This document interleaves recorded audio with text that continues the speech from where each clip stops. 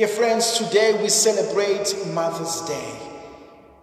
I am reminded in a very special way of thousands of mothers out there. And I continue to say to myself, a mother is never alone in her thoughts. She always thinks and prays for her children. A mother prays for her children more than she prays for herself. A mother worries for her children. A mother will rather not have something in order that her child may be okay. Today we celebrate these great women who've become great mothers to us, who've loved us. A mother is one of those greatest realities that is able to love a child in a womb, and yet she has not yet seen this child. She's able to love something, someone whom she does not know what this person will become.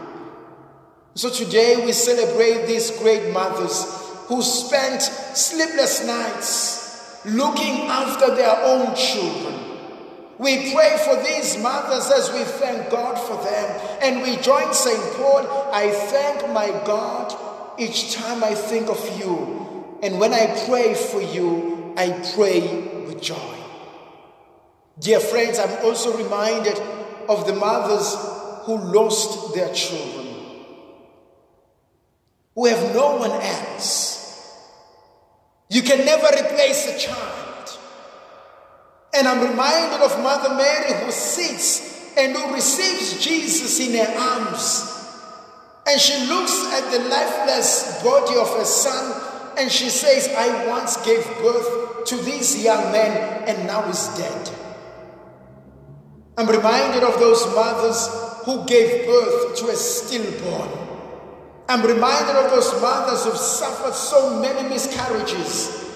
I'm reminded of those mothers who've seen their children being killed right in front of them. I'm reminded of those mothers who are struggling with accepting that the one they love is dead.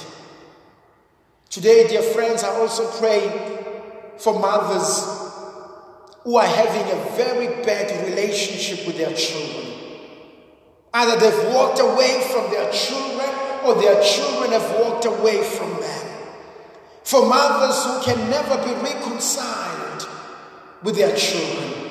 I pray for mothers who feel neglected, unloved. For children who feel that their mothers never loved them, never gave them that love. And I pray that God may bring healing and reconciliation. I pray for thousands and millions of mothers who wish to be mothers. So they are mothers at heart, but they cannot for one reason or the other. And many of them have tried. And many of them will do anything in order to become a mother. That the Lord in His mercy, in His plan, may do that which He knows is good. And I also pray for many women who've become our mothers, not because they were our biological mothers, no, they're by choice. But they've been our aunts, our grandmothers, our sisters, but they've mothered us, they've nurtured us, they've looked after us. And may Almighty God be with them. May Almighty God bless them. But dear friends, I will be failing in my duty in celebrating Mother's Day if I didn't thank those great men who have become our mothers. When our mothers died, when our mothers abandoned us, those men who took on the role to say, I will be your father and I will be your mother. May Almighty God be with you. May He protect you. May He bless you.